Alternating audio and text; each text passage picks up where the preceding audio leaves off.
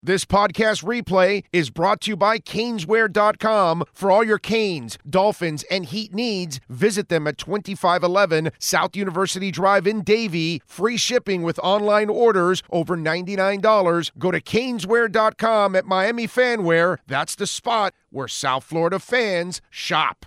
There's no way you can go to any kind of extreme by saying that he played well this year. He has not played well. He has been an incredible disappointment. Okay, it's Kyle Lowry is one of the, I would say, 3 worst contracts in Heat history. Whiteside, right, is one. I'm going to go Dion Waiters because he needed surgery and you still gave him a 4-year contract. And then Tyler Johnson. Tyler Johnson was an incredibly stupid deal. That would be number 3. Yeah, he's top 5, yeah. Yeah, top 5. Top 5 for sure. Anthony Carter was a bad deal also, but it wasn't the kind of money that we're talking about now. But the weird part about the Anthony Carter deal is that his agent ends up screwing up and not picking up an option that he was supposed to pick up for Anthony, which then freed up enough money for them to acquire Shaq. So indirectly, you kind of needed Anthony Carter because who knows if the Heat would have spent that money and would have had it locked in. And then you needed Anthony Carter's agent to make the mistake and screw his own client.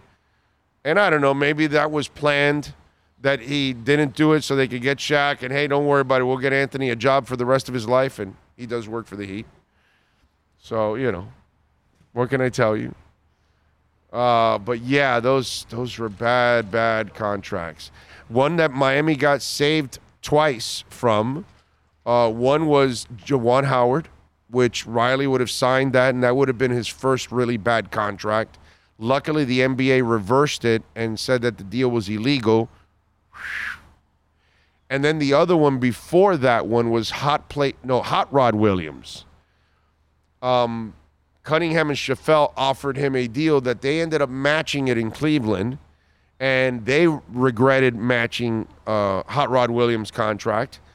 And then Miami got lucky that they ended up matching that deal because it would have turned out to be a terrible contract because he never lived up to that new deal that they got him.